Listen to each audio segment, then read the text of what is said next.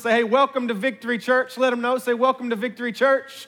So excited to have you here with us today in the middle of July.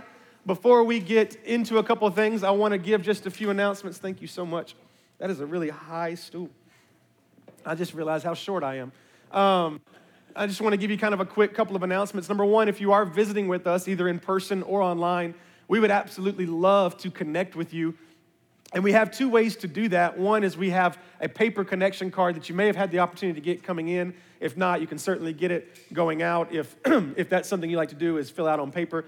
But kind of the new 2021 way to do it is through technology. And so we have a text to connect here.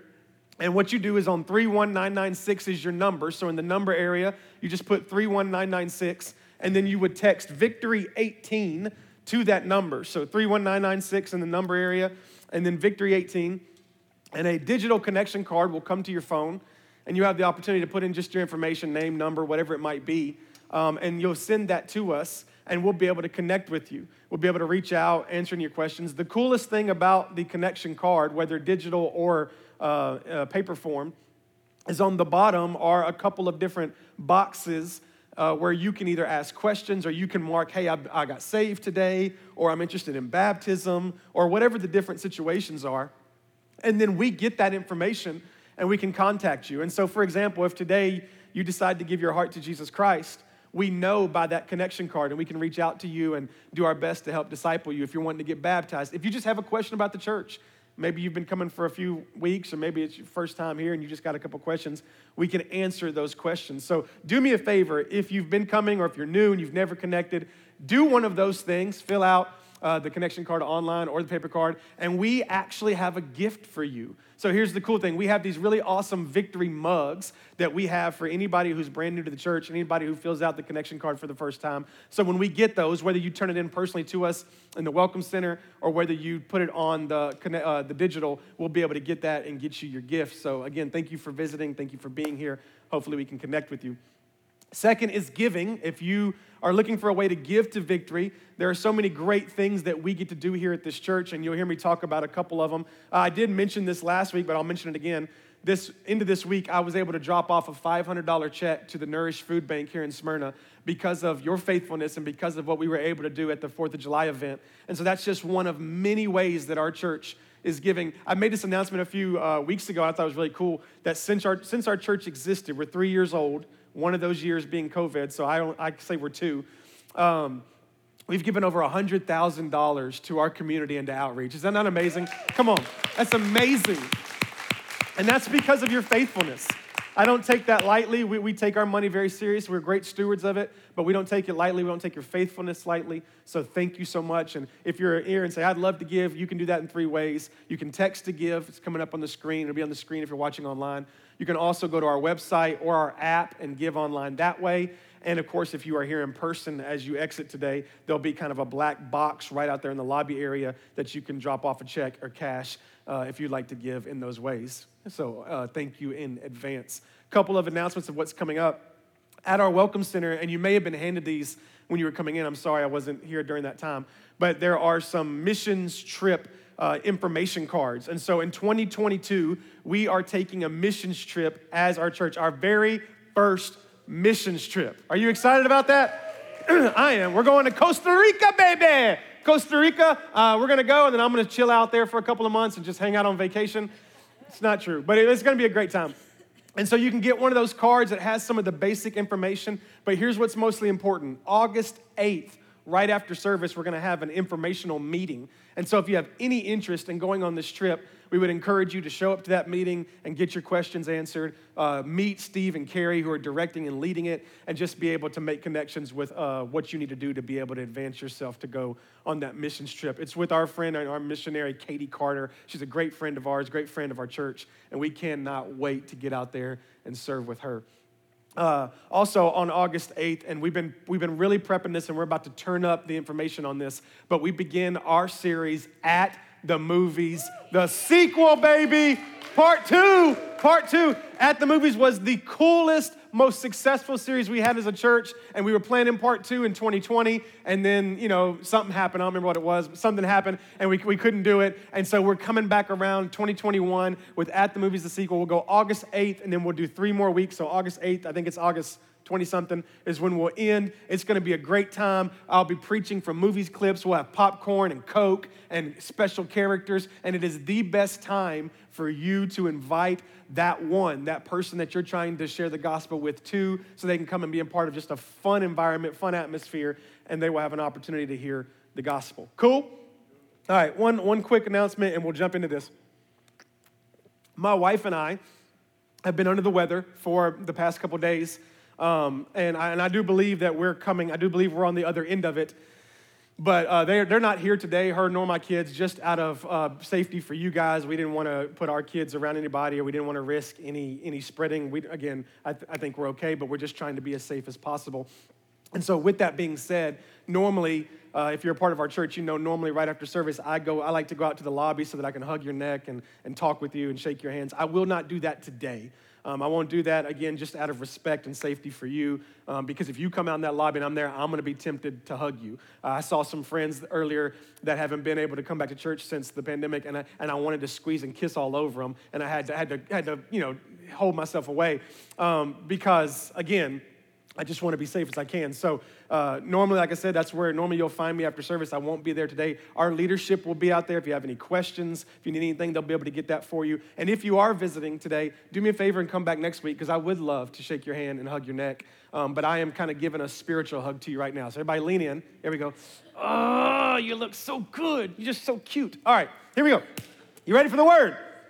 All right, this is the most energy I've exerted in about 72 hours. So Chris is here in case I fall over. He can just throw me back up, and I can be ready to go. All right, so but I'm ready to preach the word. I'm not going to hold back. Here we go. Acts chapter 8 is where we are. If you are new to what we're doing, we're preaching through the book of Acts. We just finished Acts chapter 7 last week, where we were introduced to a character named Stephen, who was a deacon who went on to give his life for the gospel. And we're going to be introduced to a new character today by the name of Philip, who is known as Philip the Evangelist. And so that's where we're introduced in Acts chapter 8. So I'll read it, and then we will get into the message. Acts chapter 8, verse 1 says, "And Saul approved of their killing him." Now, this obviously automatically picks up right after 7, where we read last week that Saul watched as they killed Stephen. And it says Saul approved of their killing of him. Godly men buried Stephen, and they mourned deeply for him. So Stephen's been buried, and they're mourning him. But Saul began to destroy the church, going from house to house. Now, churches were often in houses back then. He dragged off both men and women and put them in prison. So people who were gathering under the movement of Jesus Christ in their house, he went in the house, snatched them out, put them in prison. Those who had been scattered preached the word wherever they went. That is so important to hear. Those who were scattered preached the word wherever they went. Philip, he went down to a city in Samaria and proclaimed the Messiah there. When the crowds heard Philip and saw the signs that he performed, they all paid close attention to what he said. For with shrieks, impure spirits came out of many, and many who were paralyzed or lame were healed. So there was great joy in the city. I want to talk to you just for a brief moment this morning from the idea, pardon the interruption. Y'all ever heard that saying? Pardon the interruption. I got to kind of figure out the situation in the room real quick. Who in here are my people that can't stand to be interrupted? Anybody in here? You just, come on, put your hand up high. Let's get it. Let's be very clear. You can't stand to be interrupted. I didn't think this was me, to be honest with you. Through majority of my life, first 20, 25 years or so, I didn't think that was me. Had you said, Troy, are you one of those people that hate being interrupted? I would have said no, because that just never really was my scene until I had kids. And when I had kids, I found out I hate being interrupted. One of my biggest pet peeves is when my family of 4, so if you're visiting, I have an 11-year-old and a 6-year-old, both girls. And so if we're traveling in the car and I'm trying to have a serious conversation with my wife and I'm in the middle of telling her something, it's almost inevitable that one of my kids will go, "Mom, and they normally have their headphones in, so they have no idea that I'm even talking, right? And they want to talk to mom, and they'll interrupt me, and finally she'll see me. I'll just be like, right? And she'll turn around, she'll be like, babe, let your father finish his point.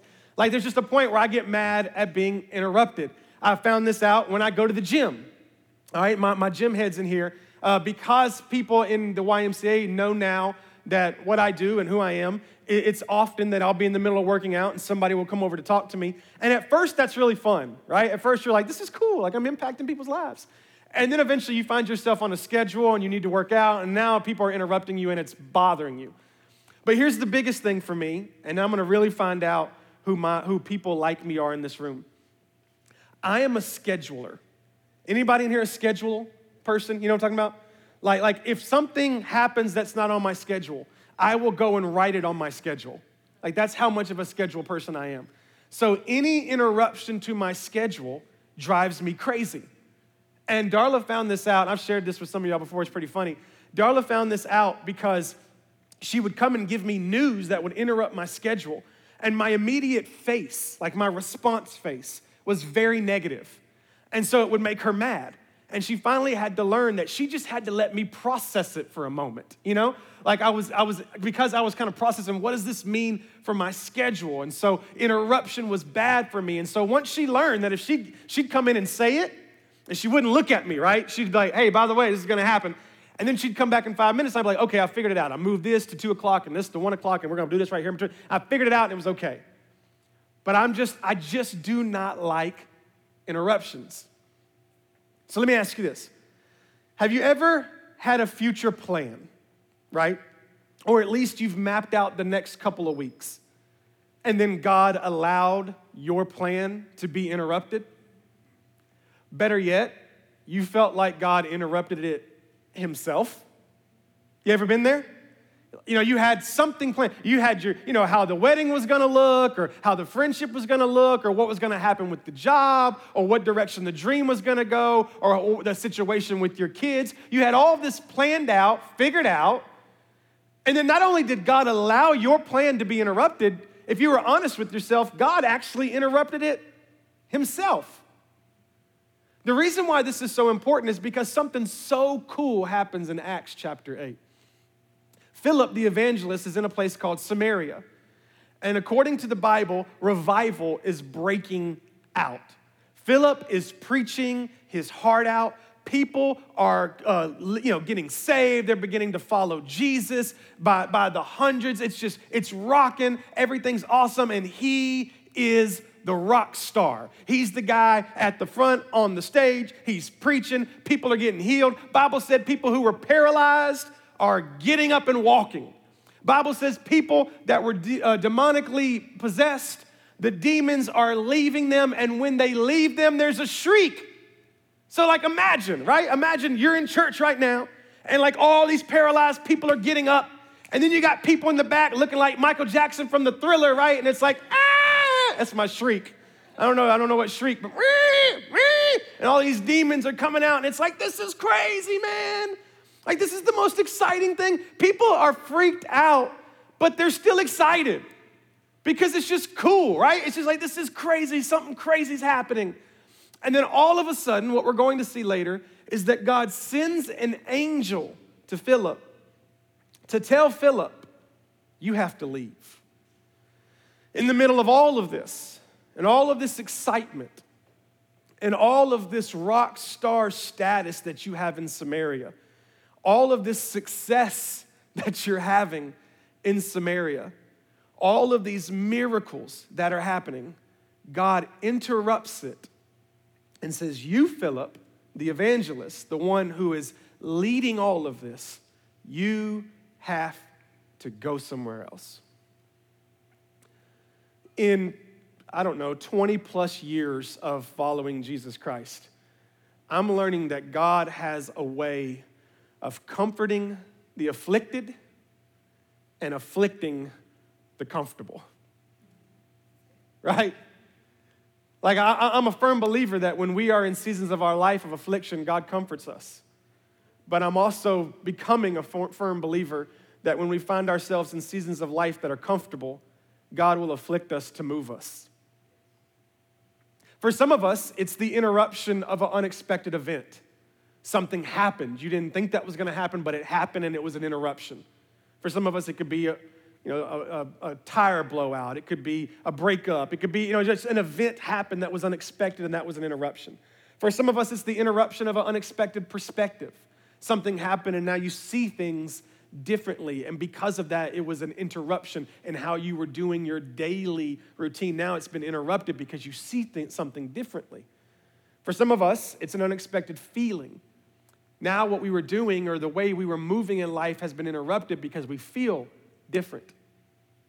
But what God is going to show us in Acts chapter 8, listen to me, is that sometimes in life, the interruptions that we experience are necessary. Sometimes the interruptions that you have, that you faced, are necessary.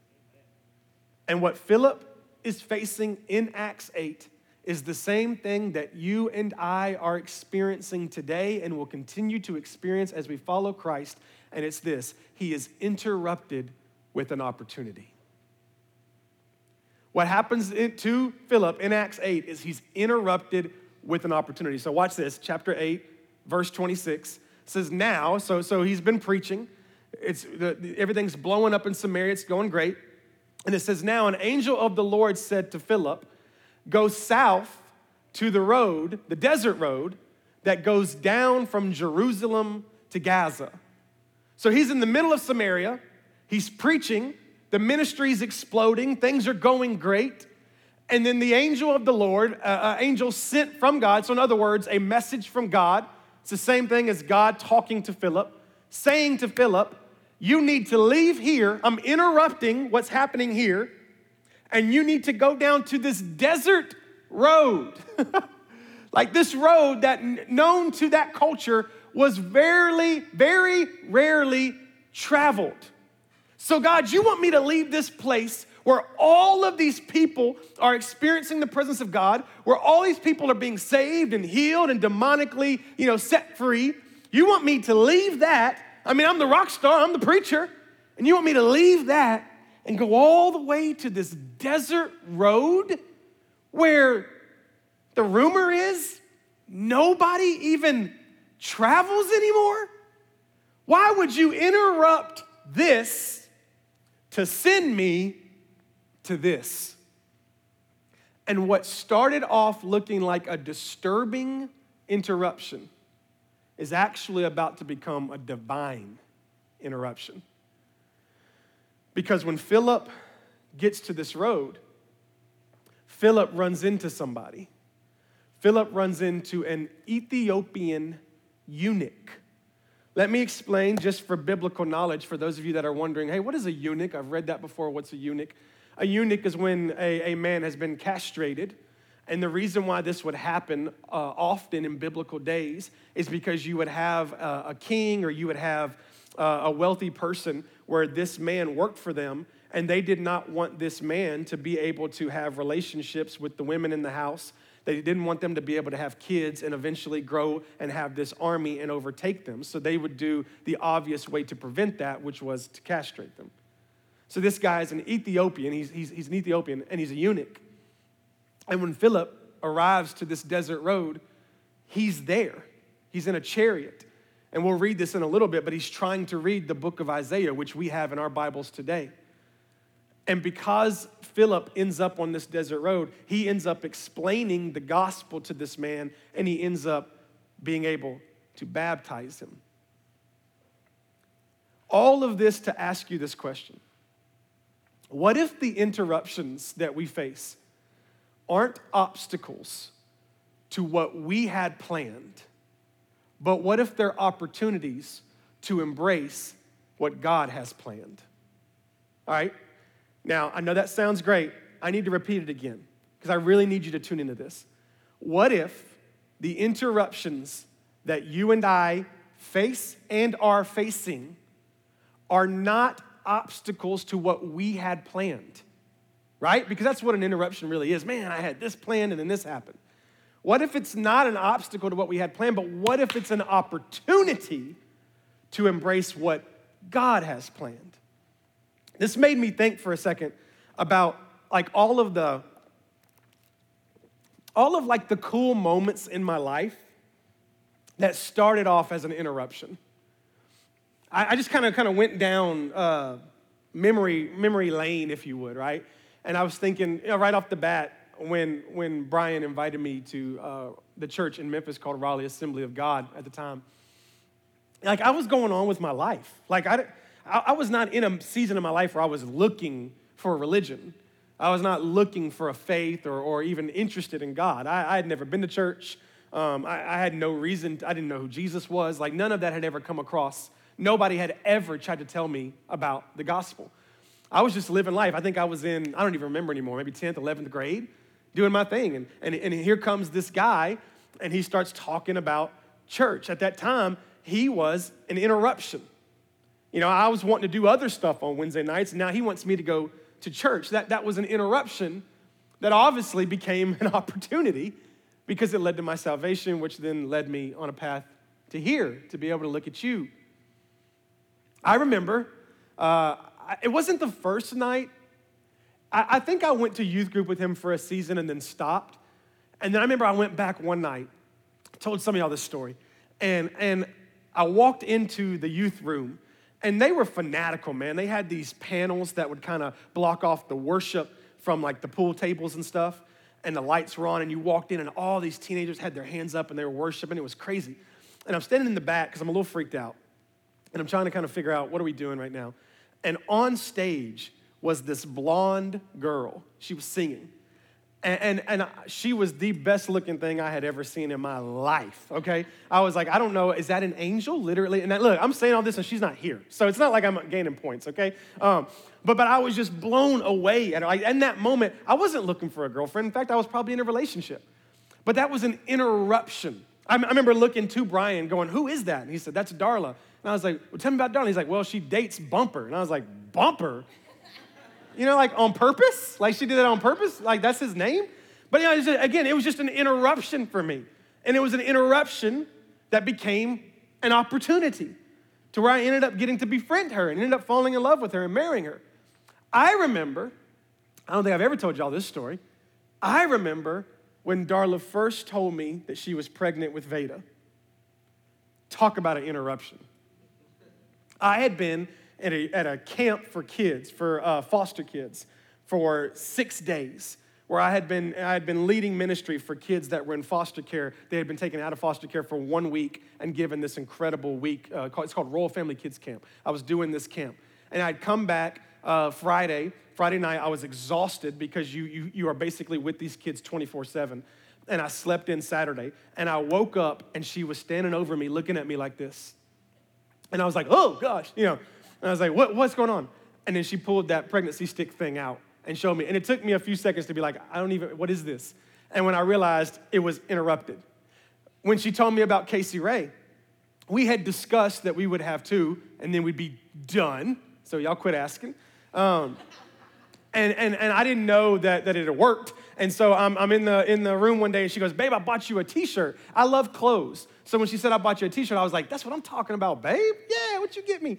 And so she unrolls this T-shirt, and it says, like, best dad, Facebook approves or some mess, and it said, 2 people like this. And I read it, and I was like, that's the stupidest shirt I've ever seen. Like, why would you get me this shirt? I'm never wearing this shirt in public. And she was like, babe, I said all that. And she said, babe, read it again. And I read it again, and I realized I just fell back on the bed. I realized it was number 2. Those were interruptions that were really opportunities. Planting this church.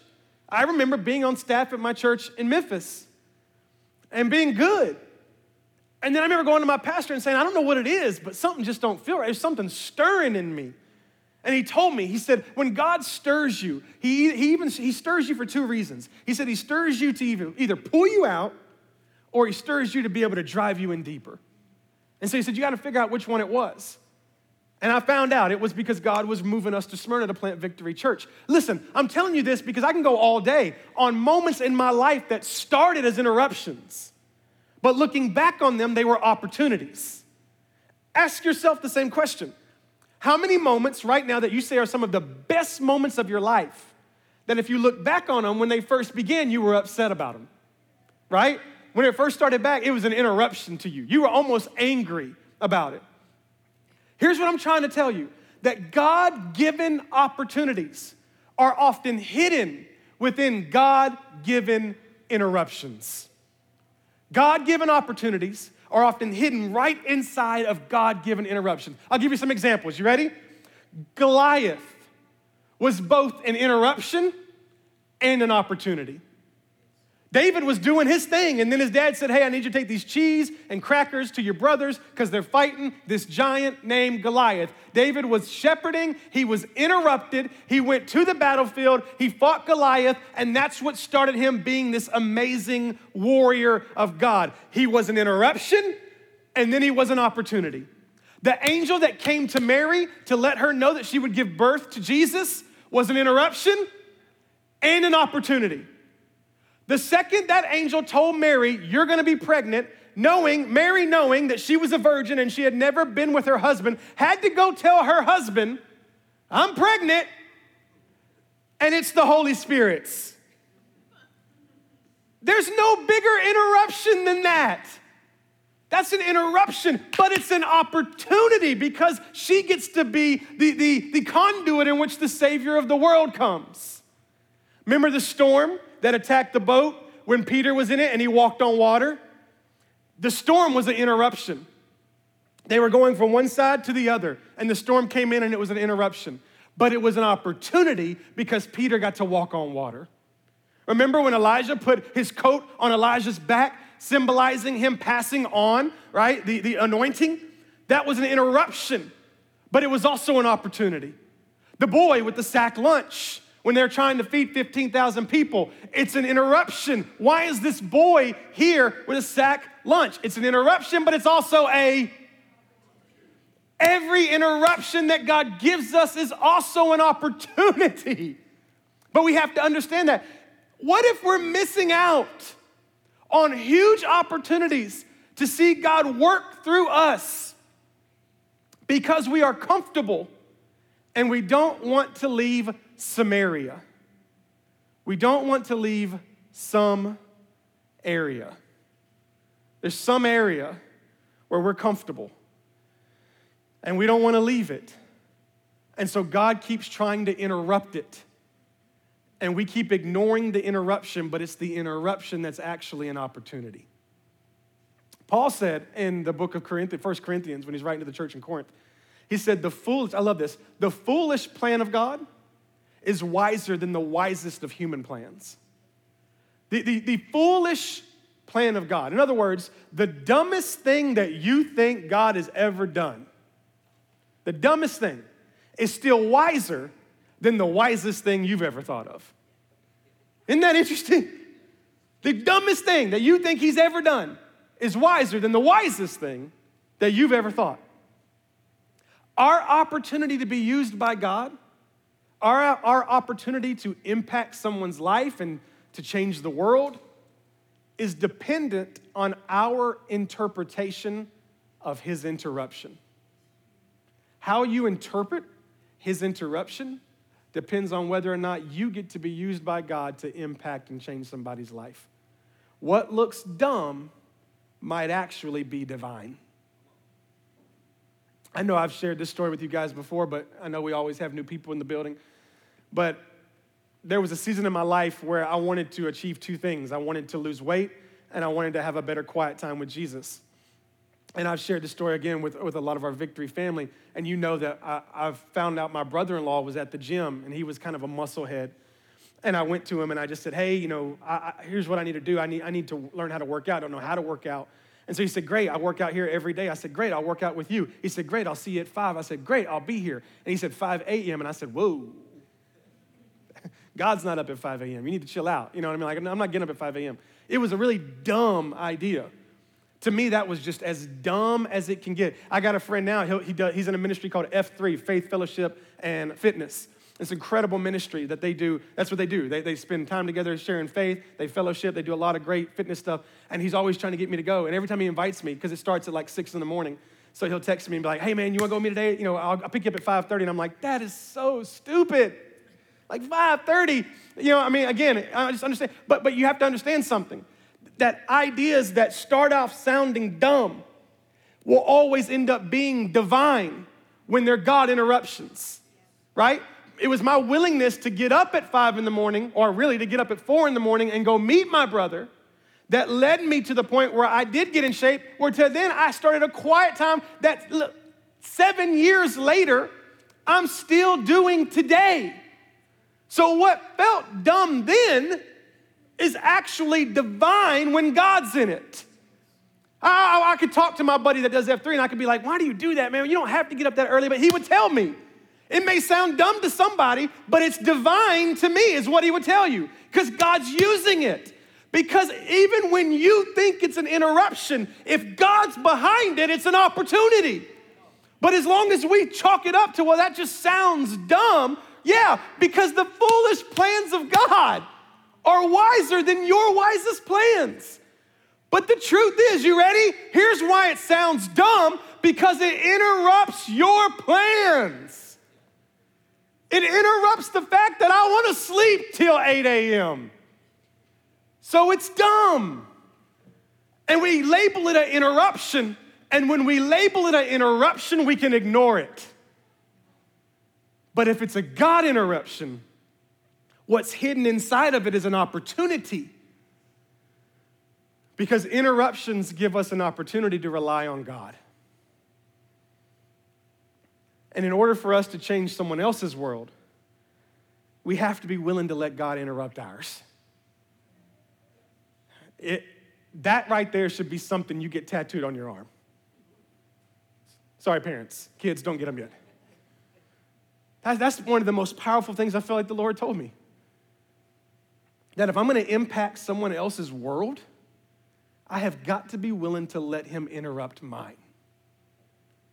What we want is to be a part of changing someone's life, but we don't want God to mess with ours. Can I just keep doing what I do, what's comfortable? I'd like to stay in some area. But God says, listen, for you to be able to impact the one, you're going to have to leave some area. And I know it's exciting. And I know that when you look around, it sounds like God's doing all these great things. It doesn't make sense for you to leave some area, but you're going to have to leave it so that God can use you to impact the one. So I'm talking to a friend of mine about this sermon earlier this week. We got in a different conversation. I said, hey, interesting that you brought that up because I got something I'm going to talk about this Sunday. And through the conversation, here's kind of how he asked it. I don't remember exactly how he asked it, but he said, well, how do you know that it's a God interruption and not just an actual interruption, right? Like, how do we know this is a God opportunity? And how do we identify the opportunity? Like, if you're telling me that I've been interrupted by God, then how do I stop and identify the opportunity that God wants me to address? And that's the question we're going to answer. How do I identify the opportunity? Well, here's what's so cool about the Bible is Acts 8 lays it out clearly. I could read these verses and walk off stage, and if you listen to it, you would be completely informed, but I'm going to give you more than that. So here we go, Acts chapter 8, 27 through 35. So he started out, he being Philip, and on his way, everybody say his way. On his way, he met an Ethiopian eunuch, an important official in charge of all the treasury of the Kandake, which means queen of the Ethiopians. This man had gone to Jerusalem to worship. And on his way home, this is the Ethiopian, on his way home, he was sitting in his chariot reading the book of Isaiah the prophet, and the Spirit told Philip, go to that chariot and stay near it. Then Philip ran up to the chariot, and he heard the man reading Isaiah the prophet. Do you understand what you're reading? Philip asked. How can I? He said, unless someone explains it to me. And then Philip began with that very passage of scripture, and he told him the good news about Jesus. And in the following verses, he will go on to baptize this man. God interrupted Samaria to send Philip to this desert road for this one guy. Is that not mind-blowing to you? that God would interrupt what's happening in Samaria, where Philip is this rock star. Watch this, where we could assume hundreds, if not thousands, are being converted to following Jesus Christ.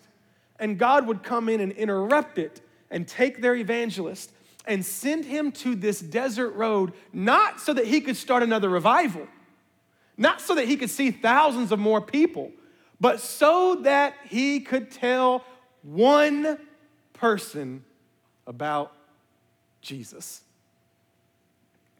What is inconvenient for us is beneficial for others. What's inconvenient for you is beneficial for someone. And God will not hesitate to interrupt your life or my life to impact the one. I started thinking about my ministry life with the question, when has God interrupted my life for the one? And a lot of stories flooded, I'll be honest with you. There's been a lot of people that my life was inconvenienced for the one. Never regretted it. Always been very thankful for God for it. And I'll be honest with you, I could tell you multiple stories, but as I was writing this sermon, God brought to my mind a young man named Petey. So let me tell you the story, because none of you've never heard the story. I was the children's pastor my wife and I were children's pastors in Memphis. Katie Carter's mom, Karen Carter, Pastor Karen, was the kids pastor before me, and she was transitioning the ministry over to Darla and I. She was hugely outreach focused. So she did a lot of outreach ministry. I've shared with you before, that's how Jamal came to know the Lord, because they did an outreach ministry in his apartment complex. But she would bus in all kinds of kids from the neighboring area. We lived in an area called Raleigh in Memphis, Tennessee, and she would bus in all these kids from the area. And when we took over the kids ministry, some of those things had started to die down a little bit. And she came to me and she said, Troy, I normally run a bus to this particular apartment complex, and I pick up these group of kids every Sunday morning for our church service. And I said, okay. She said, it's a lot to take on. She said, so if you don't want to do it, now that you and Darla are leading, that's fine. But just don't start it. They know that I'm resigning. It just won't continue. And I said, okay. I didn't know these kids. I had no relationship with them. And so I was pretty open to let that stop. We had a kids ministry that was about 150 kids. It was a lot of work. We met in a gym. It was insane. But one of the guys that served on my team said, I want to go pick them up. I said, okay, as long as you're committed to do it, I'm fine. Like, we'll deal with it, but I can't go do it. He's like, okay, I want to do it. So he did. He started picking them up, and that's when I met. There was probably about 13, 14 kids, and one of them was Petey. I think he might have been 10 years old, something like that. And about 6 months in, this guy quit doing it. He just didn't show up. It happens, right? Well, now I've built somewhat of a relationship with these kids, and now I feel a little bit responsible. And so all my leadership is doing, just like we here at Victory, everybody's got their own responsibilities, and everybody does such a great job of making sure that I can focus on just communicating the word, that then it was just easy for me to say, well, I'll just go pick them up. Instead of getting my worship leader or my front desk person or, my security, I'll just go get them. So every Sunday morning, right before church started, I get in a 15-passenger van. I drove about 10 minutes away to this apartment complex. I made the rounds. I picked all the kids up. I came back. They came into church. And then they would hang out until I was done with everything. Church would be over. We would clean up. We had to set up and tear down our kids' ministry, so we would tear down all of the chairs, 150 chairs. We would do all that. And then they would just play basketball or something in the corner. I'd load them up in the van, and then I would drive them to Ashton Springs Apartments, drop them off, and then I would finally meet my wife and kids for lunch at, 2:30, 3 o'clock in the afternoon. It was exhausting. It's exhausting. But I did it every week. And there were some weeks where somebody say, hey, I'm available. I'll go do it for you this week. It was great. God always sends phenomenal people to those who are just trying to serve God. But I had some kind of relationship with Petey I couldn't explain. Like there was just something about him that I loved him. And if nothing else, I was gonna go pick him up. Let me just give you a little bit of behind the door to who your pastor is. They lived in a rough apartment complex. One Sunday, I'm dropping him off, and he lets me know that there's a guy in the apartment complex that wants to beat him up. And he said he knows that I ride the bus to church every Sunday. He said, so I've been able to avoid him, but he knows that when he sees this white bus pull into he knows I'm on it. So his plan is to come stand by the bus while you're letting people out and wait till I get off. And I said, oh, it ain't happening today? Now, I don't know, I was 20-something years old. This kid's probably 11, all right? Get ready for this.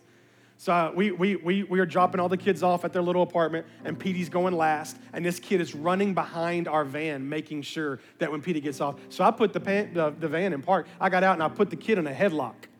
And I said, Petey, run! And Petey took off and ran to his apartment complex, and I let the little kid go. If anybody ever finds out about that, I could probably go to jail. But I'm just saying, you do what you got to do for Jesus. You know what I'm saying? But this went on, y'all, for years. And I would sometimes, I'd hook up with Petey. We'd go grab something to eat. A couple kids leader guys. We'd hang out. We'd go get some McDonald's or something. But I'll never forget the Sunday that I'm preaching. And here comes the opportunity. We had little leaders that would come down, like adult leaders, that would come down and pray for kids who were getting saved.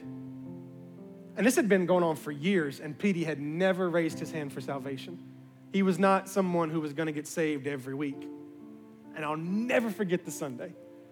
I'm preaching, and I see his little hand go up, and I watch him. We had a leader named Jim Robertson, and he comes walking down to Jim Robertson, and Jim leads him to the Lord. I'm like boo-hooing and crying. We would go on to do kids ministry for a few more years. We'd start youth ministry. I have no idea where Petey is today, no idea. But I'm convinced that God interrupted my life in that season. And he inconvenienced me for one. And I was totally okay with it. Because that young man gave his heart to Jesus. I don't know what his life has been like afterwards. The Bible actually tells me that one man waters the seed and one man plants the seed, but God makes it grow. So it lets me know that God's responsible for him moving forward. But it was worth my inconvenience for the one. And I just hope that encourages you. Because if you're not careful, you start thinking that your life is all about you being comfortable. And that was never God's intention. God wants you to be blessed, but he is perfectly okay with interrupting your life for the one. And he wants your heart to break like his heart breaks for them. So how do you know who the one is? If you're with me and you're engaged, you say, well, I don't even know. How do I know who the one? How did you know Petey? How did you know the one? Again, Scripture's so clear. There's three things that you can look for that you're going to be able to identify who the one is. Number one is that you just need to be obedient. You just need to be obedient. The Bible said that as he went, he met the Ethiopian, right? That as soon as he said go, as soon as he started to go, he ran into the Ethiopian. As soon as you walk out of this place today and you are completely obedient to sharing the gospel with the one will show up. It'll be so obvious to you. Like, oh, it was been in front of my face the entire time. Yes, it's that person that won't quit leaving you alone. It's the person that keeps bothering you. It's the person that you complain about. It's the person that's interrupting you. It's God's opportunity. Because God's saying, listen, the gospel that you've heard, the salvation that you've experienced, I want my child to get it too. So I got to interrupt this child so that child can experience. You know how many times I have to interrupt Veda so she can help Casey Ray? God will interrupt us so that we will help another one of his kids. You just gotta be obedient. Take the headphones out. Don't worry about the schedule. Be late for a second, but be obedient to God telling you to tell other people about Jesus. Number two, who's near to you? Who's around? Turn around. Who's around you? The Bible said that the Spirit told him to go to the chariot and to what? Stay near to it. Be around it and listen. Over the next 5 or 6 days, if you're curious as to who the one is, just be attentive for the next few days as to who God puts near you. If you're obedient and you pay attention to who's near to you, you'll start to see it. And then watch this. Last one is this. Who's eager? Who's eager? That man in the chariot said, I want to know it, but I need somebody to explain it to me. There are people who want to know the gospel, but they need somebody to explain it to them. Do you know there's a stat out there that says 87% of people who are invited to church come? Isn't that wild? People want to come to church, but they want to be invited. They don't want to walk in a place and not know anybody. They want to be invited. People want to know about Jesus, but they need it explained to them. People want to know why what they're doing is a sin, but they need somebody to explain it to them. And there are eager people all around you who want to know about Jesus. But we are all so focused on our own. And I'm not saying this to condemn you. I'm preaching to myself as much as I am to you. I'm just preaching to us as a family, as a church family, that we can, I know we've been through some stuff over the past 14 months or so, but let's get focused on who is around us. Let's be obedient to the word of God. Let's look for who's near. Let's look for who's eager. Let's share the gospel. Let's invite to church. Let's preach. Let's open the Bible. Let's heal. Let's help. Let's do all that we can so that that person can know Jesus. Amen? I love the way Tommy Barnett said it. You don't get any more simple than this. Put that quote up for me, Paul. You got that quote at the very end? There we go. Thank you, buddy. Find a need and fill it. Find a hurt and heal it. It doesn't get more simple than that. Pastor, I don't know where to start. How do I know that this interruption is an opportunity? How do I find the opportunity? Number one, be obedient. Find a need, fill it. Find a hurt, heal it. Look for who's around you. Look for who's eager. And then seize the opportunity. So I close with two things. First of all, are those of you that are saved in this room right now, those of you that are saved watching online, I'm going to challenge you right now to start thinking and to start praying about the one. Now, this is not the one for the rest of your life. This is the one for right now. Because here's what I've learned about God is God will put one in my life and then he'll move me to a different one and then to a different one. So what I'm challenging you to do is to start, I almost put cards in your hand, but I got sick and it threw me off. It's gonna put cards in your hand and make you write the names down. Thought about you giving it to me so I could pray with you, and maybe we'll still do that. But I want you to be thinking about who is the one that God's put in your life. Look, we got an incredible series coming up in 3 weeks. It's a real easy opportunity for you to start making grounds with that one. Man, I took them to lunch, talking to them about Jesus. Now I'm inviting them at the movies. They're coming at the movies. I hope they get saved. It's an incredible testimony of what can happen. But it's up to you being obedient. So I challenge you. Pray about who the one is and start making it a plan and a process to find a need and fill it, find a hurt and heal it. Second is to those of you that don't know Jesus, you're not saved, those online, in person. God interrupted your life today, probably interrupted somebody's life to get you here so that you could experience Jesus Christ. Do me a favor, everybody close your eyes for a second. If you're in this place and you have never accepted Jesus as your Savior, the Bible says that if you believe in your heart and you confess with your mouth, that you will be saved. Salvation is instant. Sanctification is a process. Salvation is what we're about to do. Sanctification is when you fill out a connection card and we can contact you and help you with discipleship. But if you're in this place and you've never surrendered your life to Jesus, You've never said, I believe that Jesus died for my sins and I want him to be my Savior. Today's your day. Say, I didn't plan on doing this today. Well, God has interrupted your plan.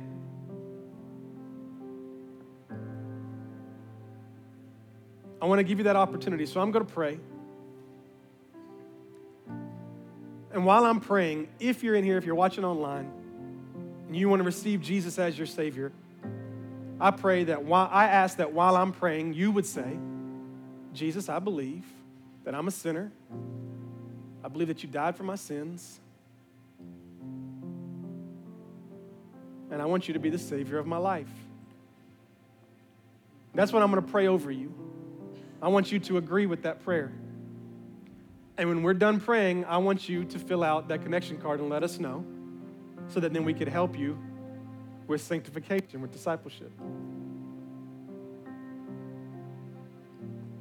Can we do that this morning? Father, I thank you right now. I pray for every person in this room, for the believer that knows what it's like to have somebody be interrupted so that they could come and share the gospel. And I pray you would put such a burden on their hearts right now. Everybody in this room that's saved. Everybody in this room that's about to be saved. A burden, Father, to go out and share the gospel with those that are near to them, those that are eager around them, that they'll just be obedient. Father, I pray for those in this room that have never received you as their Savior. Your word says that we are all sinners fallen short of the glory of God. I pray that they would admit that they're sinners. Your word also says that while we were yet sinners, Christ, you died for us. I pray they would acknowledge that you died for our sins. And Father, as I said earlier, we are reconciled to God through the sacrifice of Jesus Christ.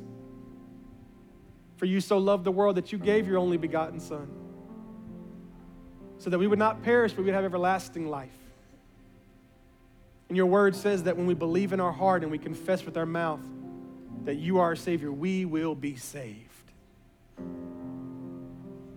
So I pray for those that you're speaking to right now. I pray they just surrender their life to you right now. Say, Father, I believe you died for my sins.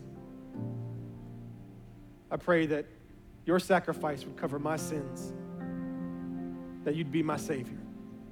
I pray you would move them to let us know about this decision so that we could walk with them and help them. I pray you'd put such a burden on our church to evangelize, to share the gospel, to tell people about Jesus. Father, we are so thankful. We love you. In Jesus' name we pray. And everybody said,